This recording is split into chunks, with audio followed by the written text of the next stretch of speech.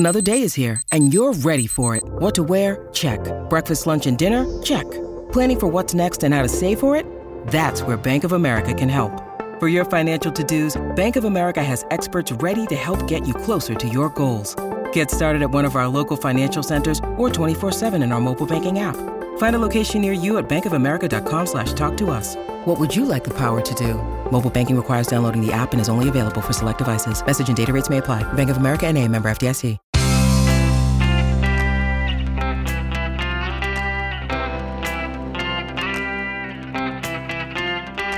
Changing your life one story at a time. This is the Chicken Soup for the Soul podcast with Editor-in-Chief Amy Newmark. Hey, it's Amy Newmark for the Little Chicken Soup for the Soul inspiration. And today I'm sharing 2 stories from our latest book, Chicken Soup for the Soul, The Blessings of Christmas. Even though the book has Christmas in the title, it really encompasses all the fun winter holidays from Thanksgiving to Hanukkah to Christmas to New Year's. And of course, we have plenty of writers and readers who do some combination of Hanukkah and Christmas. So I thought I'd share 2 stories about that with you today. Our first story is from Beth David Goodwin, who says that her boyfriend was surprised by her answer when he asked her what Jews do on Christmas. She gave the traditional answer. They go to the movies and out for Chinese food. When he didn't believe her, she told him to ask some other Jewish friends, and they all gave him the same answer.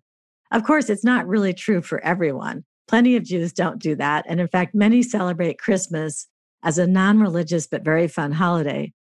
But if you're not celebrating Christmas, Chinese food and a movie is the traditional option. Beth says that Christmas she discovered a few presents under the little tree in her boyfriend Randy's house with her name on them. They'd only been together a few months by then, so she was surprised to find one very large box wrapped in blue and white, which are the colors of Israel and also good colors for wrapping Hanukkah gifts. And inside the box was a menorah. By the following Christmas, they were married. And Beth had married into a very big Christmas family. Randy's mother was like Captain Christmas, according to Beth. She spent a few months getting ready for Christmas every year. So Beth assumed they would spend all of Christmas celebrating with his family. But Randy had other ideas. How about in the morning we celebrate the Christian way, and in the afternoon the Jewish way, he said. Beth looked at him quizzically, and he explained, the family will come over in the morning, we can have breakfast and open presents the Christian way. In the afternoon, we can go to the movies and then go out for Chinese food, the Jewish way. Well, this was a perfect combination for Beth. She was delighted. It was like when they had compromised on their wedding cake. One layer was chocolate, which was Beth's favorite, and one layer was vanilla, which was Randy's favorite, and the top layer was half and half. So too was their new Christmas tradition, half and half.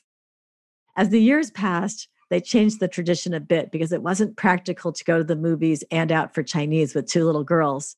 So they rented movies and ordered Chinese takeout. They explained to the kids that Daddy's family celebrated Christmas and Mommy's family was Jewish and celebrated Hanukkah. When their daughter Sarah was in 1st grade, she had to complete a worksheet about her family's holiday traditions. She wrote in her best 1st grade handwriting, I am half Jewish and half Christmas.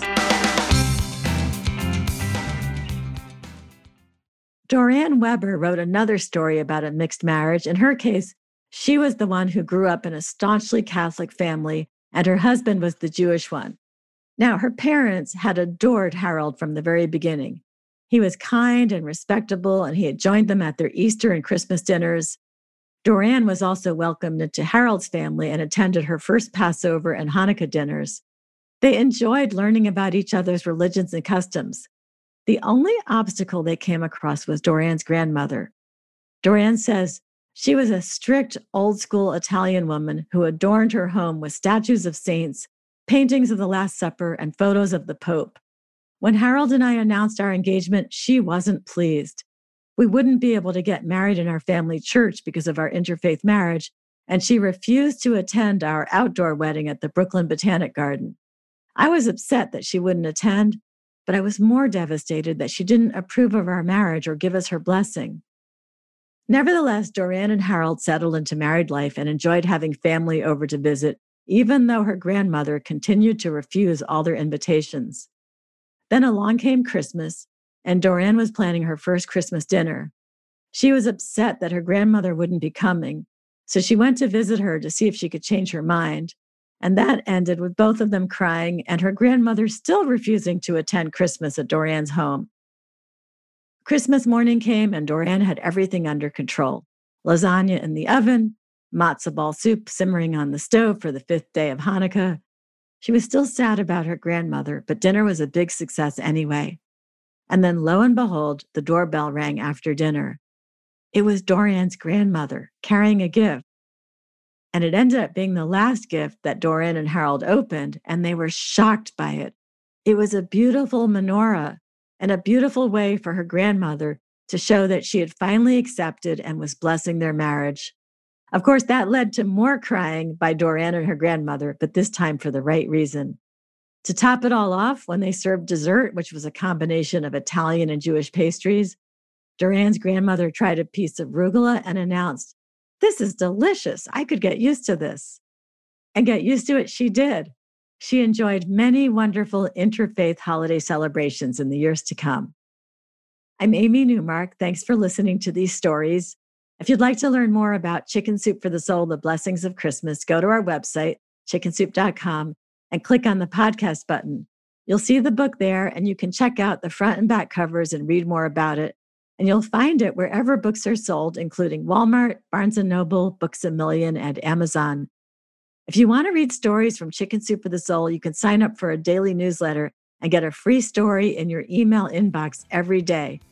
There will be lots of stories from this book in the coming weeks. Just head to our website, chickensoup.com, and click on the newsletter sign-up option. You can also follow me on Twitter, where my handle is @AmyNewmark, and you'll see links to our free stories and to this podcast.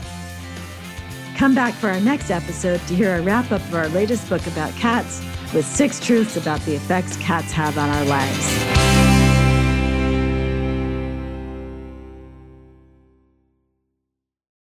This is the story of the one. As head of maintenance at a concert hall, he knows the show must always go on. That's why he works behind the scenes, ensuring every light is working, the HVAC is humming, and his facility shines. With Grainger's supplies and solutions for every challenge he faces, plus 24/7 customer support, his venue never misses a beat. Call quickgrainger.com or just stop by. Grainger, for the ones who get it done.